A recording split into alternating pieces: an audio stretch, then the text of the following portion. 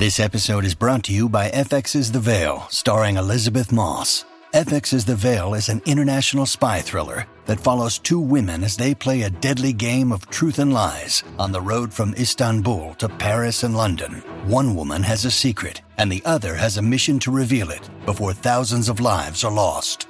FX's The Veil, now streaming, only on Hulu.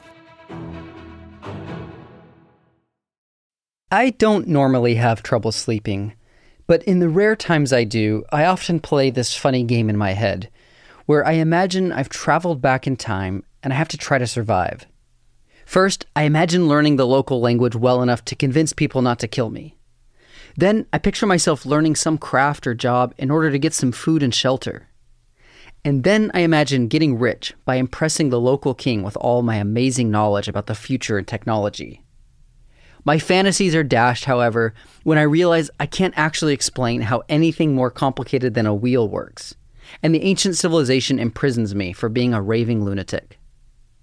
The idea of time travel has fascinated people for centuries.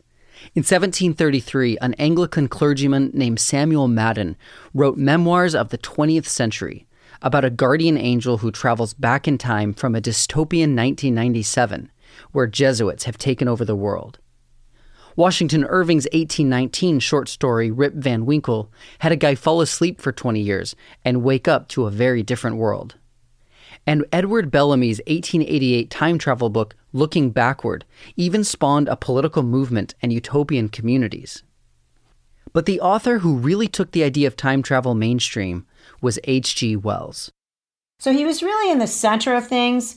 But he was also just a really beloved writer, and he was read by people, by working class men and women, by young people, by people of all around the world. He was translated into tons of languages and also, of course, read in his native English. That's Sarah Cole, professor of English and Comparative Literature and Dean of Humanities at Columbia University. H.G. Wells didn't just pioneer the time travel novel, but really the entire science fiction genre. It all began with his first novel, The Time Machine.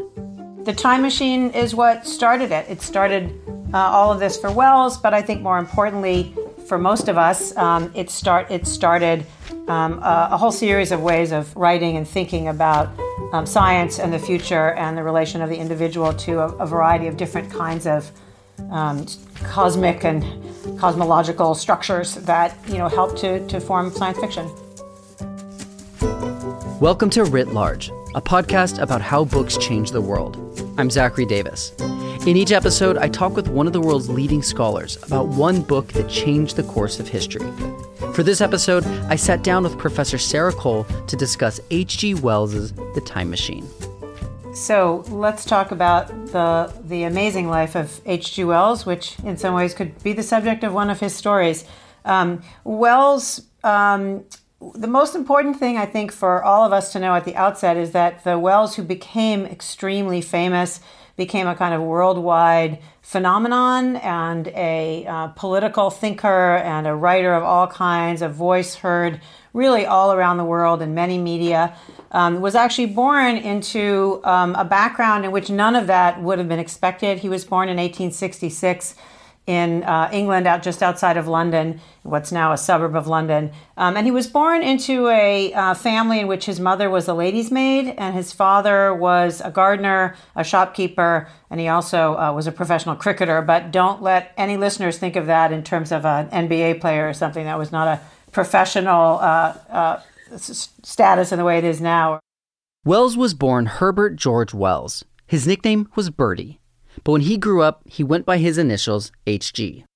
The life plan for him was to leave school at age 14, which he originally did. That was typical for a late 19th century English person of the lower middle classes or below, and then to be in the drapery trade. So that was the life plan, was that he would be an apprentice to a draper and then move on to, if he was lucky, maybe have his own drapery business. But young Wells was very unhappy as a draper's apprentice. He had grueling 13-hour workdays and slept in a crowded dormitory with the other apprentices. This kind of existence was pretty common for working-class young men in urban England. So on the one hand, Wells's early life was pretty miserable. On the other hand, he was a genius, and he had some fortuitous experiences as a child where he found himself in the estate home where his mother was a maid, able to access the libraries there, and began his career of reading. He read everything he could get his hands on, including books on adventure, travel, and foreign worlds. Some of his favorite books were Plato's Republic and Thomas More's Utopia. But he was especially drawn to literature about science. That was the direction that he ultimately was able to go. Through a series of literal and figurative accidents, he found himself in London in the 1880s, and he worked as a journalist, a kind of crack journalist. He was reviewing plays, he was writing all kinds of things.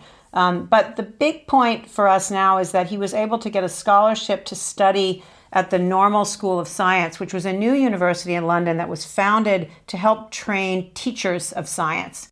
There, Wells was steeped in the science of his day, and he was a very curious learner, despite his grades. He was not a particularly remarkable or exemplary student. He was always missing class, and he failed one of his classes.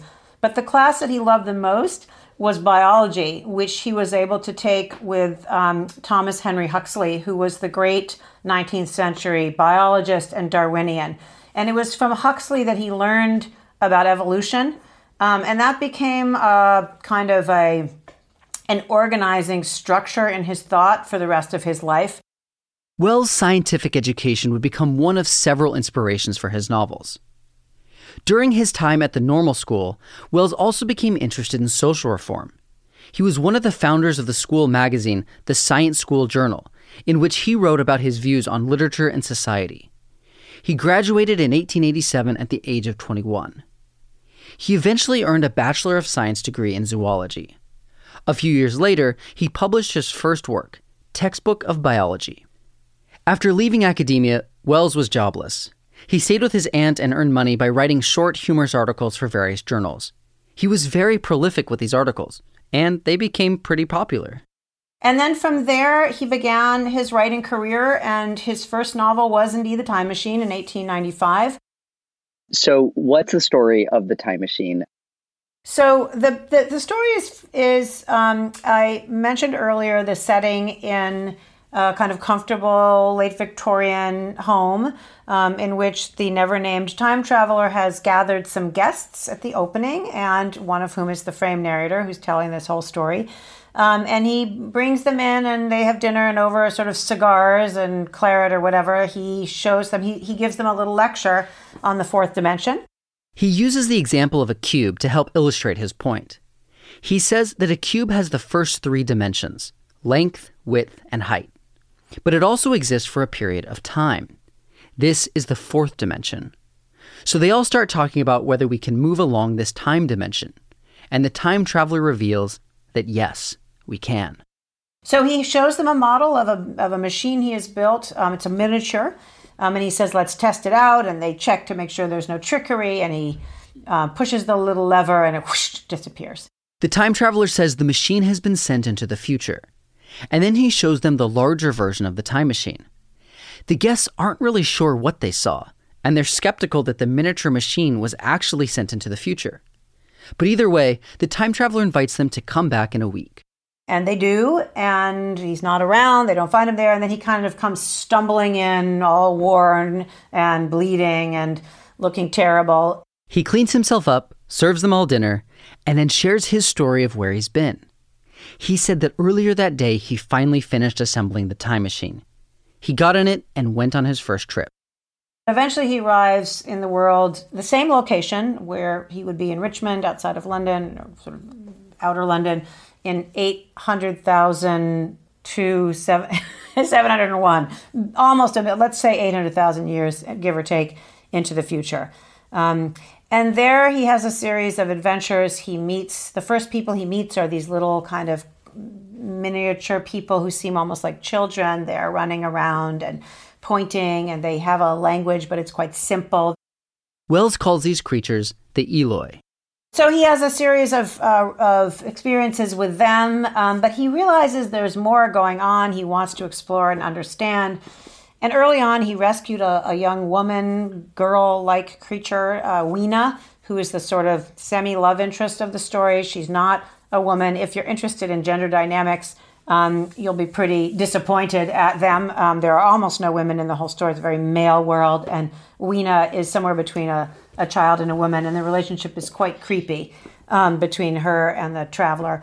So off they go on a trip to explore, to try to find out what's happening, and then he begins to discover things. One is that the Eloi, as these little people are called, are afraid of the dark. They sleep together. When he tries to sleep outside, they try to pull him in. They're very scared. And he had some early encounters with a kind of white, shadowy creature. So he goes off to try to find out what's happening and eventually comes upon some wells. I think it's important that they're described as wells. And he recognizes early on that whatever's down those wells are going to be critical. So it seems as if the Eloi are us humans evolved over 1 million years. And his early theories are, well, work has been finished, strife is over, they live happily with nature, they have what they need to eat, they have what they need to live, there's no inequality, there's no need for much. But there is this weird thing going on, and where are the older people? And so what we find eventually are the Morlocks, who turn out to be the other side of the human evolutionary line. And what we learn is that humans have split into two species, the Eloi, who live above ground and have that quality, that childlike, frightened quality, and the Morlocks, who living underground are bleached and pale. They're the industrialists of the future. They live in a kind of hellish industrial underground. They are the descendants of the working classes as well as figures it. And their food is the Eloi. They go up above ground and snatch them in the dark, and that's what they eat. And so it's a horrifying story of a kind of cannibalism, you might say, but of these two directions that humanity has evolved. So the traveler has a bunch of adventures trying to escape. He ends up setting a lot of things on fire. There's a kind of journey across a forest. And so eventually he fights with the Morlocks over his time machine. Poor Weena is lost along the way. He eventually manages to get in his time machine and travels even further into the future. He goes forward in time to see what's going to happen. And he makes a couple of stops, a number of millions of years in the future. And his last stop, 30 million years in the future, the Earth is dying. Everything, all life essentially is gone. There's some kind of weird flopping thing out in the water. The sun doesn't really rise anymore. And here Wells is picking up on contemporary theories that the sun was losing its energy and that the Earth was therefore slowly going to cool. And there was a pretty strong consensus among scientists at the turn of the century or a little before that this was happening and that eventually the Earth would freeze. It wasn't imminent, it was in the millions to billions, but that was the general view. And he gets back into his time machine and manages to get home, and that's what the travelers see. And then he tells this story, which they mostly don't believe. And then the narrator comes back, I guess the next day, to check on him and finds him packing up for another voyage. And he waits for him, but the traveler never returns, and the narrator thinks about where he might have gone into the past. Scientific advancements in Wells's time were rapidly changing his society's understanding of the universe and humanity's place in it. New ideas like Darwin's theory of evolution and the theory that the sun was losing energy revealed the temporal nature, the hidden ticking of the clock, to all of life. British culture was in a frenzy to discover more scientific knowledge, an excitement and urgency that Wells's novels reflect. My feeling about Wells is that the sense of grippingness is not only about his kind of mastery of a certain type of suspense genre, but it's about the story that he's telling and the urgency and intensity of the way he thinks about the human condition, whether in time, that is the class structure of the late 19th century that we talked about in terms of his own life, but which is now extrapolated out into this dystopic future, but also in larger nets and webs and streams of evolution, in terms of the Earth cooling, thermodynamics, different, and at the end of the novel also there's a lot of talk about how the Earth has stopped rotating, and so there are all these kind of kind of astronomical scales as well. And so it's the kind of human experience of being in these different constructions where the person is kind of caught in these larger streams and threads of time and space. These larger currents, that was the word I was looking for. You mentioned that his stories have an archetypal quality, that they're universal in that they're kind of like parables. And I was wondering if you could talk a little bit more about that quality and the way that, there's enough details to give it some texture, but it's not so specific as to be very time bound. He was quite the futurist. That was one of the key designations of his form of thinking. That was what he was one of the things he was most famous for as a figure in world thought. He was always called upon to make predictions. Just when the World's Fair was in New York in 1938, was it? He was asked by the New York Times to write their cover story about the exhibition. It was called The World of Tomorrow.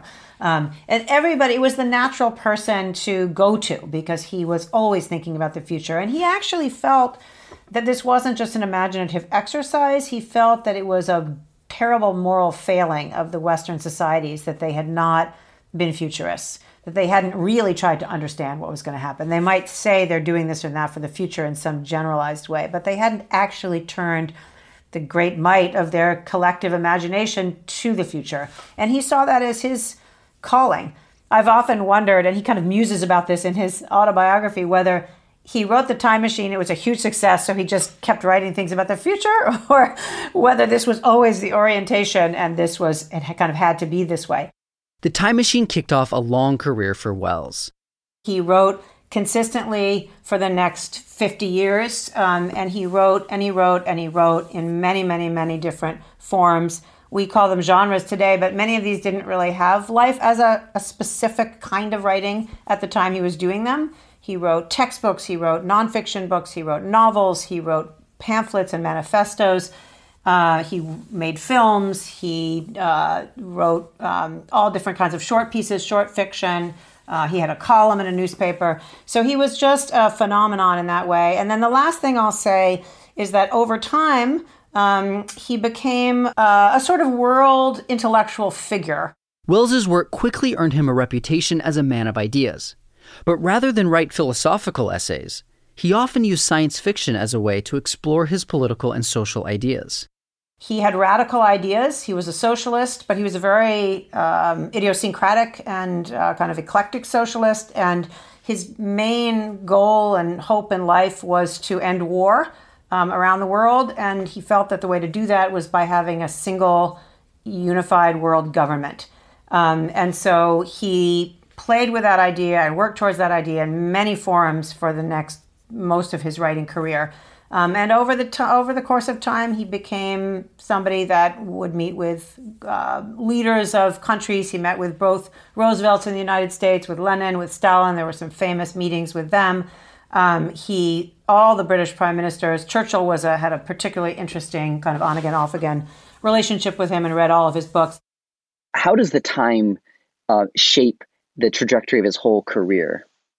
Wells is writing in 1895 in London in a particular moment in time, and that is everywhere apparent in these stories. The professionalization of the sciences was happening, of course, but wasn't complete. And so, for example, the Time Machine itself, the time traveler, who's never named, who's the protagonist of the story and the main narrator, he speaks for most of the tale. The whole story takes place in his Richmond kind of townhouse, and they enter his private laboratory. He's never given all the other guests that make up the evening that originally sees a model of the time machine and then later hears the story of time travel that the traveler tells, and then the frame narrator himself who puts it all together and writes an epilogue. They're all named by their professions. There's a journalist, there's a psychologist, and so forth. The time traveler is not, and he's a kind of gentleman scientist. He's an inventor.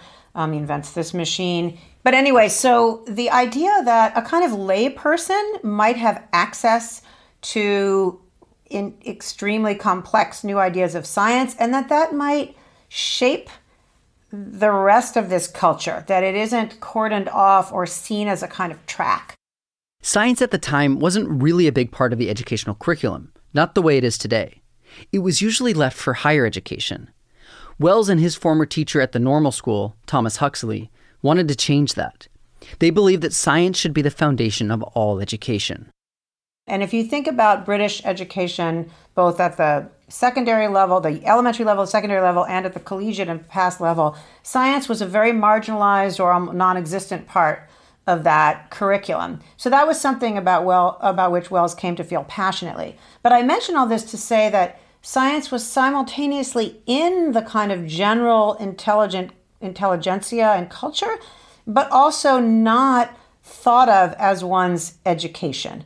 And I think that's important because these texts, part of their exoticism and wonder, come from the fact that these are ideas that would be new to most people. But the idea that somebody who isn't a professional scientist might have access to them is something that would have been of their time. The late 19th century was an era of dramatic scientific and technological progress. There was the invention and refinement of electric lights and electricity, the camera, typewriter, electric battery, telephone, aspirin, sewing machine, and telegraph. But it was also an era of great intellectual debate, especially about the theory of evolution. We're used to evolution being pretty much universally accepted as true, but at the time, it was still very much a live question. When Wells is writing The Time Machine, when Wells began his career, it was anything but settled, and yet it had arrived as a major concept. And I think for example, this idea that there must be, what we see apes, we see chimpanzees, we see ourselves. If we are going to accept that there's some connection or relation, we're not going to take the biblical narrative of creation as the place humans came from. How do we read that? The Victorians thought about something they called the missing link, which was the gap, as they saw it, between animals, non-human animals, and animals. Wells was always filling in those missing links in his imagination, and that is a big part of the sort of sensation of the tales that he told that were based in biological and other sciences. Wells saw science as an incredibly powerful force that could be used to help or hinder humanity. While some scientific advancements improve life, such as antibiotics or refrigeration, others, like advanced weaponry, can cause enormous destruction. But even with that risk, he believed society should fully embrace science. That's what Wells wanted to do. He wanted to let it speak, he wanted to listen, and he wanted to organize society accordingly. So this is right at the beating heart of all of his work, this doubleness about science, that it could and would and must be our savior, but that its application could and would and very well might be our destroyer. Besides time travel, Wells explored other futuristic, scientific, and utopian themes in his other novels, such as The Island of Dr. Moreau, War of the Worlds, and The Invisible Man. If Time Machine sets off science fiction as a genre, what comes before, and what do you think are some of the other inspirations leading up to his own work? There are lots of them, of course. Frankenstein was always very powerful in his mind, and if we were talking about The Island of Dr. Moreau today, in which beings are made from other beings, we'll just say Frankenstein, it looms very large there. Faust, really, I would say that, there are, in his utopias, there was more, of course, and other utopian thinkers closer at hand, like Edward Bellamy or William Morris, News from Nowhere. There were a lot of, there was a whole tradition, really, of 19th century utopian socialist writing. Wells was also influenced by folklore. He often wrote about the ogre in the kind of Western imaginary. He had this idea that the ogre was a holdover from Neanderthals. So he's very interested in the sort of childlike imagination. There are so many literary influences. There are people like Milton's Comus, The Mask, which is another one that comes into a lot of his works, various Shakespeare plays. He was enormously wide. Gulliver's Travels. enormously widely read in especially the English, also the European traditions. He had a special place in his heart for Plato, particularly the Republic, since in his utopian writings, he was trying to think about setting up a perfect society. And so that is the one he returns to the most frequently. Another powerful influence on Wells was Christianity. His mother was very religious and instilled a strong sense of evangelical Christianity in young Wells. He had a lot of kind of religious language that he used towards his vision of a world state. He said that was a religion. He thought it was God. But in terms of organized religion as it existed, he saw himself as completely rejecting it. And he was always at odds with and in conflict with Catholics and other religious groups. So it's a legitimate, self-story, because I do think there is something in those powerful narratives of massive destruction and massive worldwide spiritual renewal, that for kind of forever eternal renewal that stuck with him and helped to shape him. Wells was a brilliant writer and thinker, but he shared many of the blind spots of his time. Wells is not a saint. He is not perfect. Many of his beliefs are ones I find abhorrent. He is someone who thought about and espoused some theories, including, he was not a eugenicist, but there's a kind of eugenic worldview, especially in some of his later works that are really unpalatable. And other things, as I mentioned, the lack of an interesting thinking about women in the future, and a sort of tendency, even though he thought of himself and was thought of as this big feminist, in fact, women seem to be pretty thinned out and kind of uninteresting and sort of subservient to larger male projects in a lot of his work. So, it isn't as if we've discovered someone who represents all of our values, but I think we're discovering someone who represents our interests, and someone who was writing and speaking to a gigantic population in a way that gives us all different kinds of frictions and collaborations and back and forth that we just haven't seen. Could you say a word about Wells's influence more broadly? If you're going to talk about, even if he's a little under-recognized, in what ways did he push ideas forward that we recognize today? An interesting kind of contradiction in the place of Wells in the 20th century and the 21st century, is that he is not recognized in academia. He's not taught, he's not thought of as a major figure in any of the movements that we might think of as the central ones in literary and cultural studies in the 20th century. And so that can be, there's a lot of recovery that can be done. And not only, I'm interested in him as a literary writer. I'm interested in The Time Machine as a novel and as part of the English and world literary tradition. But there are many other ways in which Wells can be thought about in big areas of Western thought and of intellectual history and of political history. So that's an act of neglect, or that's such a story of neglect and maybe recuperation. Recuperation with all the caveats we recognize of his not being the exact hero that we might wish he could be in terms of some of his views and statements. But the other side, the kind of weird contradiction with that, is his unbelievable influence in popular culture and his unbelievable resiliency in our collective fantasy life. So he's everywhere and nowhere. And that is in some ways what makes him such an interesting figure, is that combination. If we knew he was always everywhere, then that would have been thought about and written about and known and taught for so long. If he were just interesting but not influential, that would be fine too. But it's really that combination of things. The Time Machine really kickstarted science fiction as a distinct genre, a genre that is endlessly adaptable. All of these areas, I would say Wells's influence, or his kind of, the way he helped shape how we think, is very strong. So in terms of the text itself, there have been many iterations, films, they're always popping up. There are all kinds of media adaptations, of course, comics and graphic novels and all kinds of things. Novels written about Wells and time machines. So there's a kind of meta quality of some of these works where Wells is in it and a time machine type of thing. So you get some of those. So that's a very rich category. So I would say that this story has itself been, firmly established as one of the stalwarts in that kind of early science fiction and early time travel area. But the story of the dream narrative that takes you somewhere else is an old one. And there are a lot of other ways that people got around time without a machine. But this is a watershed, I think. Wells is often compared to the French novelist Jules Verne, who wrote adventure tales with some elements of science fiction.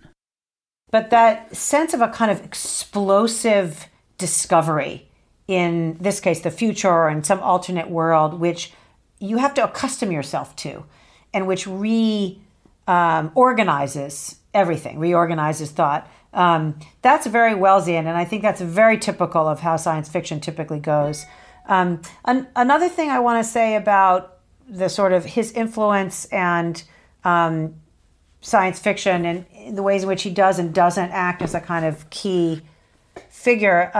One of the things that Wells figured out early on and that characterizes his stories, and again, this is a little different, I think, from Verne and from others, is that his idea is that you have one big change, the alternate thing, whether it's the fact of being in a certain future world or the way there are these, another being that's in the world with you, whatever it might be, you've crossed into a different planetary structure, or people are being made from animals, or some man finds a machine to turn himself invisible. Whatever these things are, that's the only thing that changes. The whole world might look different, but the structures by which you navigate a world, the way in which things are oriented sort of cognitively, remain the same. So it was a kind of, these stories are quite lean in terms of the otherness that they imagine. He wants there to be a kind of one big twist or transformation, and that's what you adjust to, learn from, experience. It could be two, but my point is it's not a packed world of difference. And I think that's part of what made his books so readable at the time. He called it the domesticating of the fantastic. And he was also called, to give another term by his friend Conrad, the realist of the fantastic. And again, there's that sense of kind of creating a world that is recognizable, that operates according to realist principles, but then has that fantastic element. It is also the yoking of these what we now call science fiction motifs, with other big Western structures, like the journey motif, or exploration of another land, or an effort to kind of imagine and reconcile a basic problem in one's own culture, whether that's climate change or the cooling of the earth in his imagination at that time, or class structure or war, so that there are big issues at stake, and either in the settings or in the kind of parastructure that we're trying to address those through thinking about these alternate possibilities or these weird other structures or narratives or spaces or experiences. So all of this play with reality is in the context of a variety of other ways in which people over time have written and thought about them. One of the great appeals of H.G. Wells' stories is that they are so relatable for the reader. It's very easy to insert yourself into the story and go along for the adventure. The power of this relatable quality was seen most infamously in 1938, when American actor Orson Welles read an adaptation of H.G. Wells' novel The War of the Worlds live on the radio. During the hour-long broadcast, there were some listeners who tuned in partway through and didn't know what was happening. Many listeners sincerely believed it was a breaking news program about a Martian army invading Earth. I think Wells was writing for the world, and there's a way in which his books are translatable, both in terms of language. It's very difficult to translate James Joyce. It's easier to translate H.G. Wells, and that's one reason why he's been so much translated. But it's also a translation in this other sense, that these works really have that capacity to be reformulated for a different moment, a different place, a different time, a different problem. And they are, and they have been. And the more the merrier. I mean, things accrue value and power and interest with each adaptation, and that's one of the nice things about something like The Time Machine, or in that case, The War of the Worlds. Wells wrote stories that have inspired generations of audiences, artists, filmmakers, and other writers around the world. He made science accessible and gave us a playground to imagine new, liberated realities. There's a reason why these books keep coming back over and over and over in film, in all different media of all kinds, and they inspire different generations of writers and thinkers and imaginers, and have infused pop culture and continue unabated. I mean, last year alone there was a new Invisible Man, there were 3 new Wars of the Worlds, there's always a Time Machine. The Time Machine got us thinking. It got us thinking about the future, it got us thinking about time. It got us thinking about how human beings, how humanity exists within long spans of time, and why that matters and how we might imagine it. And these are kind of human projects that preceded Wells, but he offered something that was transformative for those kinds of questions.